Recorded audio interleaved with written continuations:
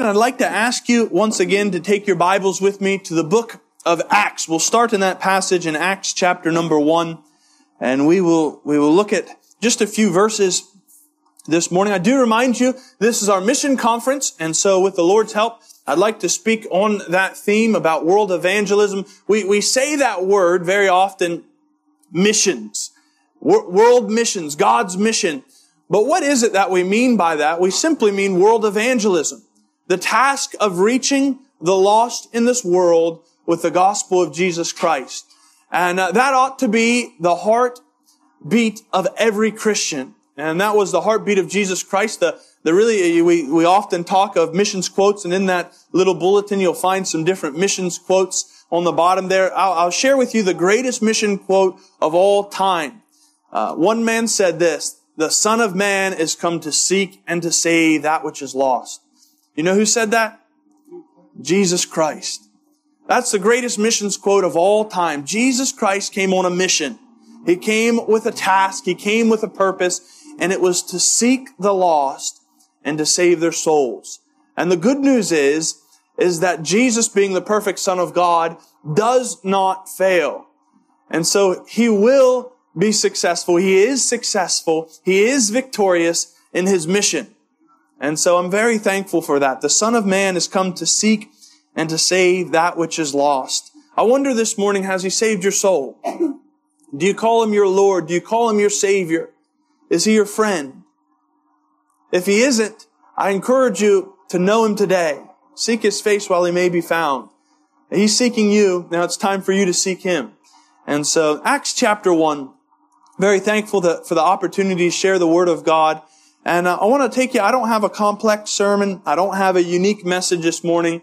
Something that is very familiar. And if you've been around church for any time, this is going to be a message that you've probably heard before. But I don't want you to tune off. Sometimes we do that. We say, well, I've been to this passage a million times before, and so I'm going to sleep this one out. And you might not close your eyes, but you can close your ears and drift off to thinking about lunch and what you're going to do this afternoon. I want to compel you to pay attention to the Word of God. And some of these passages we read time and time again, but may they be as quick and empowering as ever. And so Acts chapter 1, one verse in this chapter I want you to notice, and it's verse number 8. Verse number 8. We call this passage a part of the Great Commission.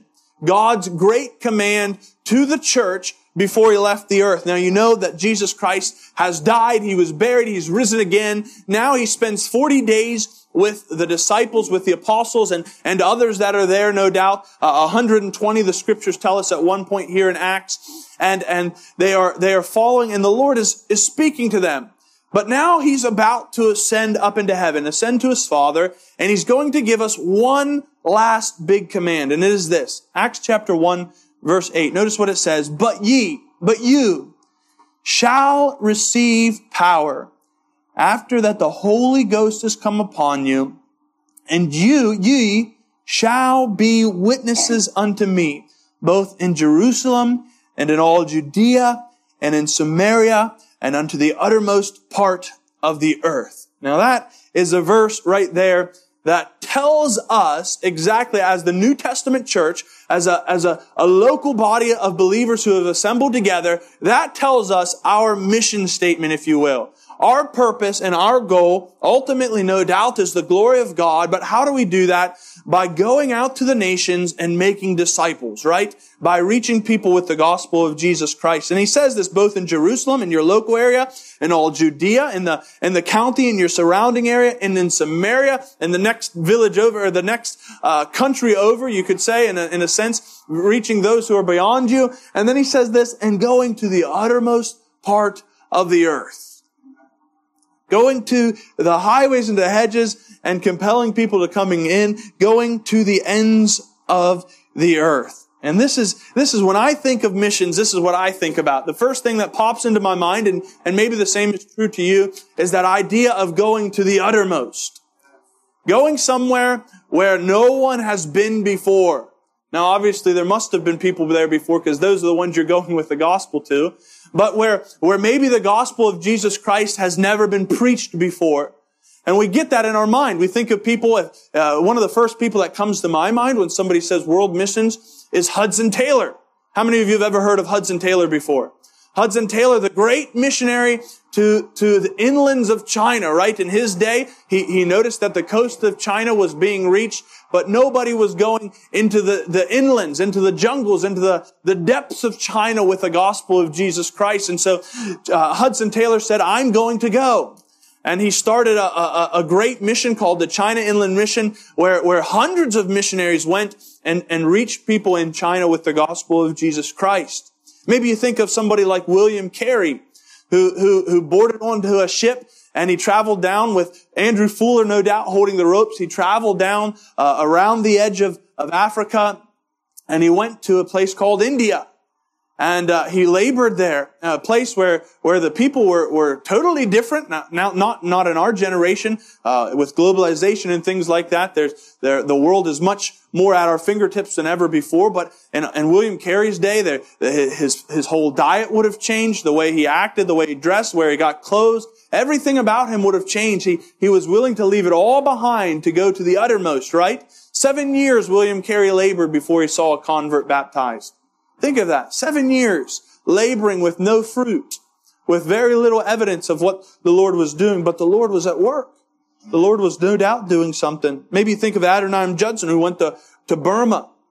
And in the early days, as he was serving there in Burma, trying to reach the people there, they call it Myanmar, trying to reach the people with the gospel, he ended up getting imprisoned. They ended up taking and persecuting him in a great way. His wife and his newborn child died within the first few years that he was there. And he didn't really understand, but the Lord used him. And even today, if you meet Burmese Christians, you'll find that many of them know their roots, their Christian roots, and how the gospel came to their country, and they'll trace it back right to a man by the name of Adoniram Judson. That's what I think about when I think about missions. Maybe that's what comes to your mind. But before the uttermost parts of the earth. Now turn with me to Luke chapter 24. Luke chapter number 24. And we'll start our reading there in verse number 47. Luke chapter 24, verse number 47. Let's start in verse 46. And said unto them, Thus it is written, and thus it behooved Christ to suffer and to rise from the dead the third day, and that repentance and remission of sins should be preached in His name, here it is, among all nations, right? There's that world evangelism. That's that global mission of God. But I want you to notice the next three words, and with the help of God this morning, this is what we'll talk about. That His name should be preached in all nations. Notice this, beginning in Jerusalem.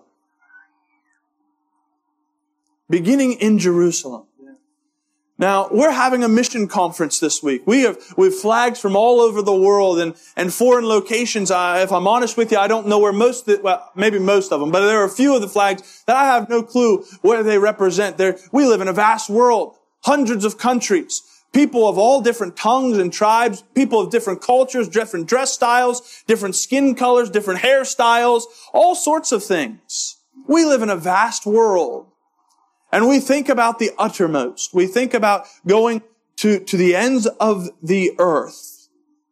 But as we look at this passage, the Bible tells us a truth that is very real and needs to be true in all of our hearts. It says this, that you are to preach in His name among all nations, beginning in Jerusalem.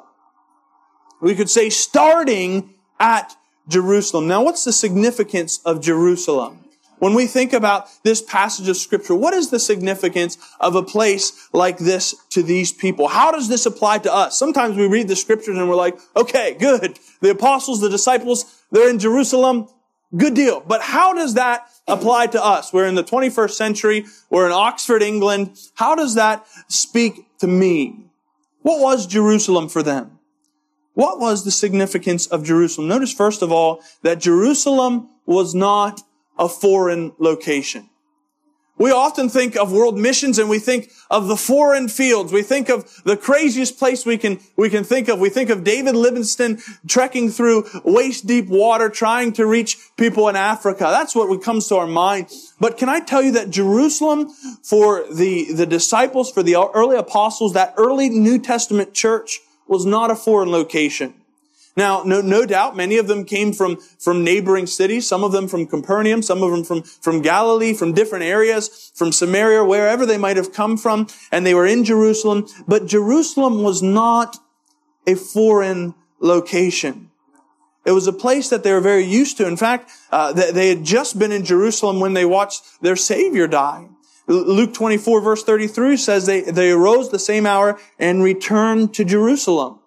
They had spent a lot of time in Jerusalem. In fact, in the Jewish religion, it would have been a regular thing for these people to return to Jerusalem once a year to be there for the Passover.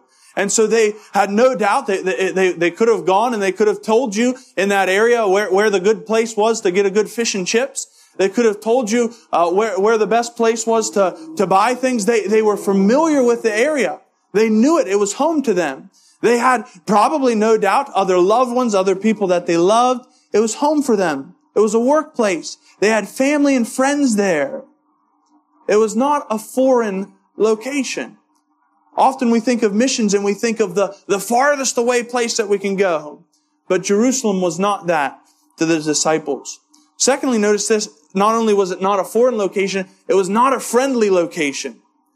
It was not a place where everybody wanted to be their pal. If you'll remember just a few weeks ago, they had watched their Lord and Savior, their leader. They were going to be called Christians. They were followers of Christ. They had watched their leader bleed and die on a cross.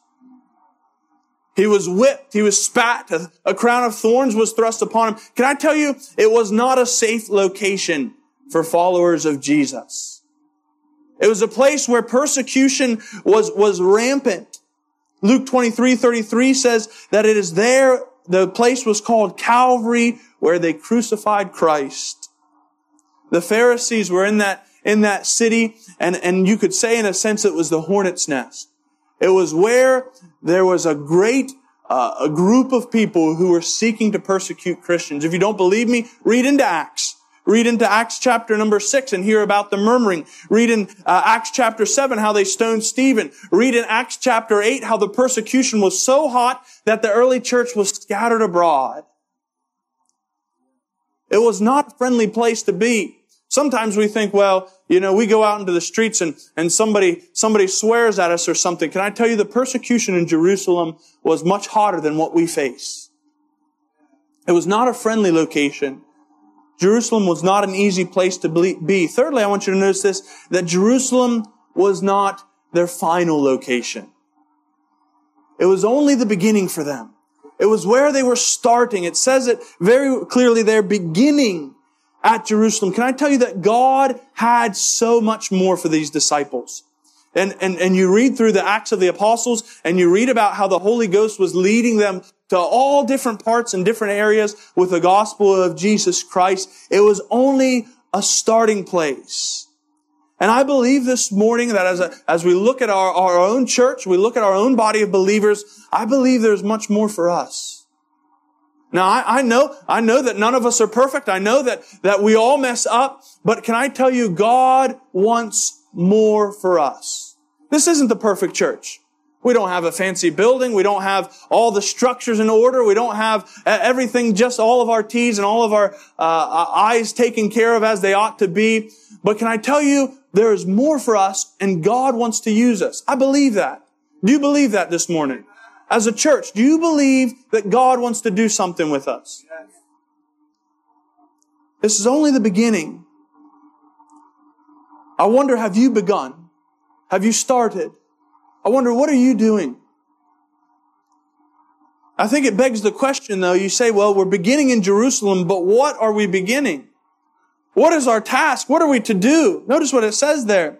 That repentance of remission of sins should be preached in His name among all nations, beginning in Jerusalem, and ye are witnesses of these things. You know what they were to start doing? It says it there that they should preach His name among all nations. Why?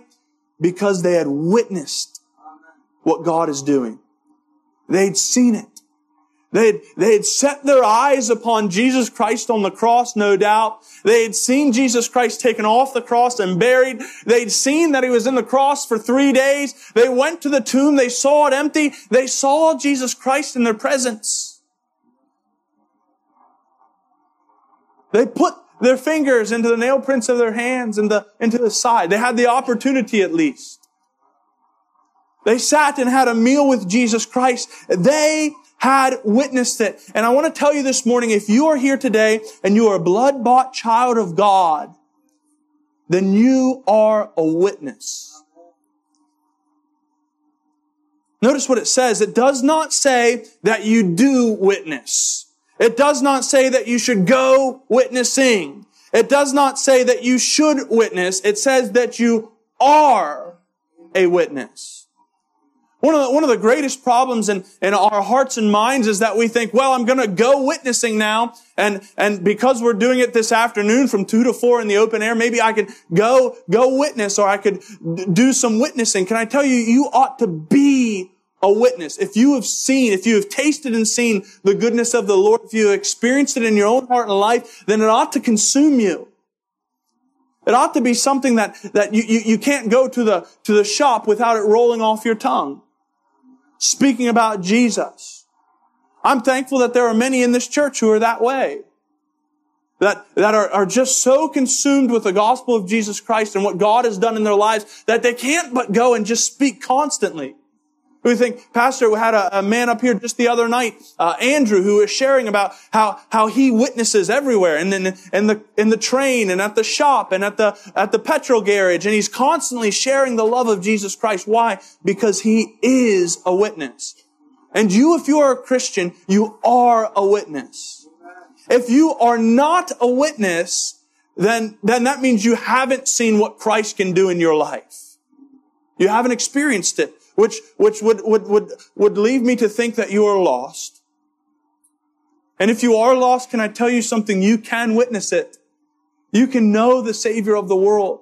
You can know His life-giving power. You can know what it is like to be washed by the water of the Word. You can know what it is like to pass from death unto life. You can know what it is like to be changed. Would you witness Christ today? Would you seek His face? This is really the who. You are a witness. The message, the Great Commission is for us, for the New Testament church, for you and for me. You are a witness. You've experienced His grace, His mercy, His love, His patience. You know that He is your rock and your fortress, your deliverer. Then you are a witness. Tell somebody about it. Tell somebody about it. Tell somebody about it today. If you don't know, you say, well, we're in the church. Everybody knows about it. Well, we're going into the open air at 2:00. Get on the bus and go tell somebody about what Christ has done for you. Talk to Sam. He'll load you on the bus and take you out there. Hand a leaflet to somebody and just tell somebody that Jesus loves them. And you know it because He's changed your life. You are a witness. Beginning at Jerusalem. We can start right here. Now, what are we to witness? Verse number 46 says it. Thus, and He said unto them, thus it is written, and thus it behoved Christ to suffer and to rise from the dead the third day, and that repentance and remission of sins should be preached. 1 Corinthians chapter 15 and verse number 3 and verse number 4 says, for I deliver unto you first of all that which also I received, how that Christ died for our sins according to the Scriptures, and that He was buried, and that He rose again the third day according to the Scriptures. What are we to witness? What are we to share? We're to share about the work of Jesus Christ. What Christ has done for you. What Christ has done for me. What Christ has done for the uttermost parts of the earth. That's our job.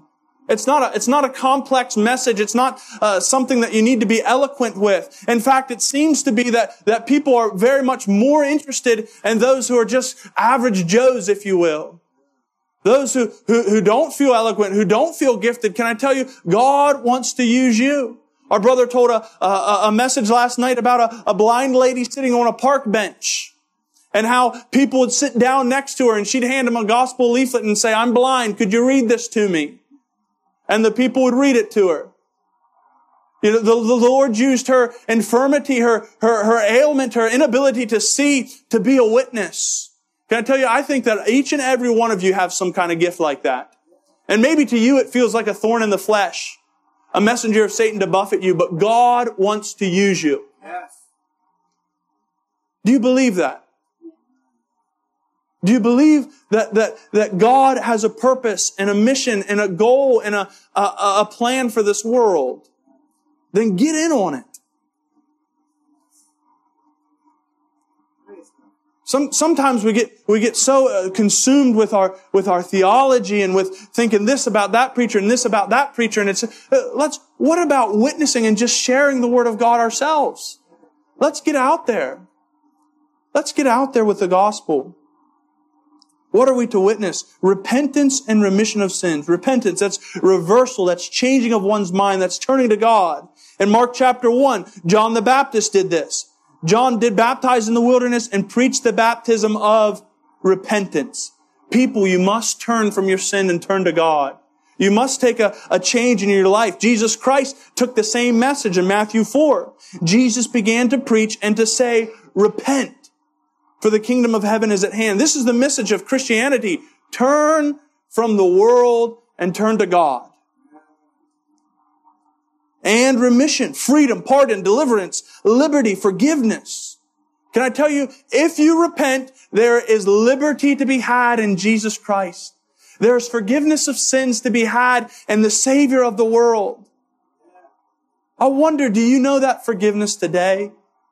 Has it changed you? Have you believed on the Lord Jesus Christ? Romans 10, for whosoever shall call upon the name of the Lord shall be saved. Acts 16, believe on the Lord Jesus Christ and thou shalt be saved. John chapter 6, for him that cometh to me I will in no wise cast out.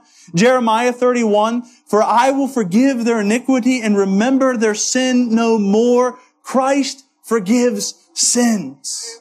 That's remission. Have you been forgiven? Then tell somebody else. Tell somebody else. How selfish of us to take the one message that can then purge the world of sin and keep it to ourselves. And I'm ashamed to say I'm no different. I'm not out there sharing it with everybody I meet. But this is what we ought to do. This is what the Word of God commands us to do. This is what Jesus Christ commands us to do. Ye are witnesses. That's the who. The what? You are to witness repentance and remissions. Where? Where are we to witness? And he preached that the repentance and remission of sins should be preached in His name among all nations. Where? Can I tell you, you cannot give the gospel to the wrong person. Everywhere. To the ends of the earth. To the uttermost parts of the earth. And Acts 1. Revelation says, and they sung a new song, saying, Thou art worthy to take the book and to open the seals thereof, for Thou wast slain and hast redeemed us to God, bought us back to God, brought us to Him by Thy blood. Where do these people who were redeemed, where do these people who have been changed by the blood of Jesus Christ come from? Out of every kindred and tongue and people and nation. There's coming a day when we will stand at the throne of Jesus and there will be people from every part of the world worshiping God, praising His name. And that's because how shall they hear? How shall the people of all those nations hear? Preacher. How shall they hear without a preacher? God is sending us.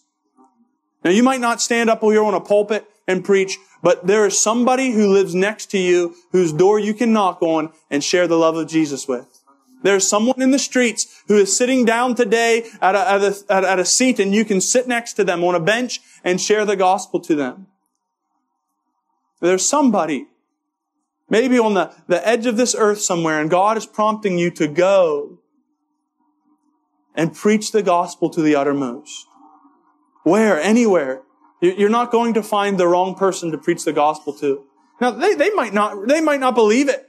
You read the book of Acts and you'll find time and time again, people heard, people rejected, people believed, people said, we'll hear you again. People's response was different. But our responsibility is the same.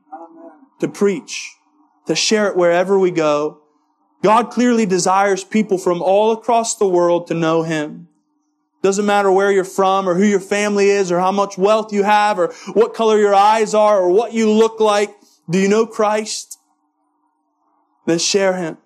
And it starts right here, beginning in Jerusalem. Let me say it this way, beginning in Oxford, beginning in Swindon, beginning in High Wycombe, beginning wherever you come from, in your neighborhood.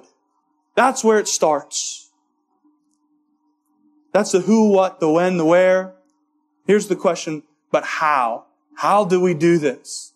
You say, I'm not a very good speaker and I don't want to talk to people and maybe I have some sort of thing that hinders me. Listen. Verse number 49 of Luke 24. And behold, I send the promise of my Father upon you and tarry you in the city of Jerusalem until what? Until ye be endued with power from on high. How do you do it? How do we do it? Through the power of God. Not with our own hands, not with our own intellect, not with our own abilities, but with the power of God. Acts 1:8, but ye shall receive power. Real power.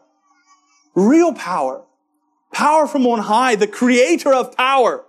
The creator of combustion, the one who allows fire to exist, the one who allows the earth to exist, the one who allows a seed to be put into the ground and it to grow, the one who gives you a heartbeat and breath in your lungs, the one who powers our world, says He's going to give you power to preach the gospel. I wonder, do you have that power today? It comes from Him. Power from on high. When the Holy Ghost has come upon you, when the Spirit of God is working in and through you, ye shall be witnesses unto me both in Jerusalem and in Judea and in Samaria and in the uttermost parts of the earth. It's not from within ourselves. It is not something we work up. It is not something that we can just spark in ourselves. It is something that comes from on high. Oh, that the Lord would touch us today with that power. That we would be indwelt. That we would be regenerated, but that He would also empower and fill us for His name's sake. I wonder, will you begin today? Will you start witnessing? And if you are already witnessing, many of you are, would you continue? Right here, where we are in Jerusalem, and would we go to the uttermost? Wherever the Lord calls us, wherever He pleads for us, wherever He leads us, will we go with the gospel of Jesus Christ? Let's pray.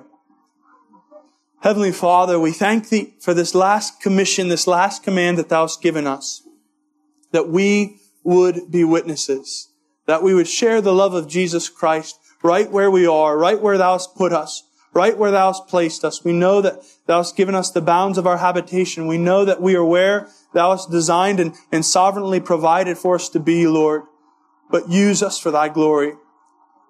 Make us witnesses. I pray for the one that is here today that is not saved, that does not know Thee as Thy Savior. Lord, would Thou please save them today? We pray these things in the name of Thy Son, the Lord Jesus Christ. Amen.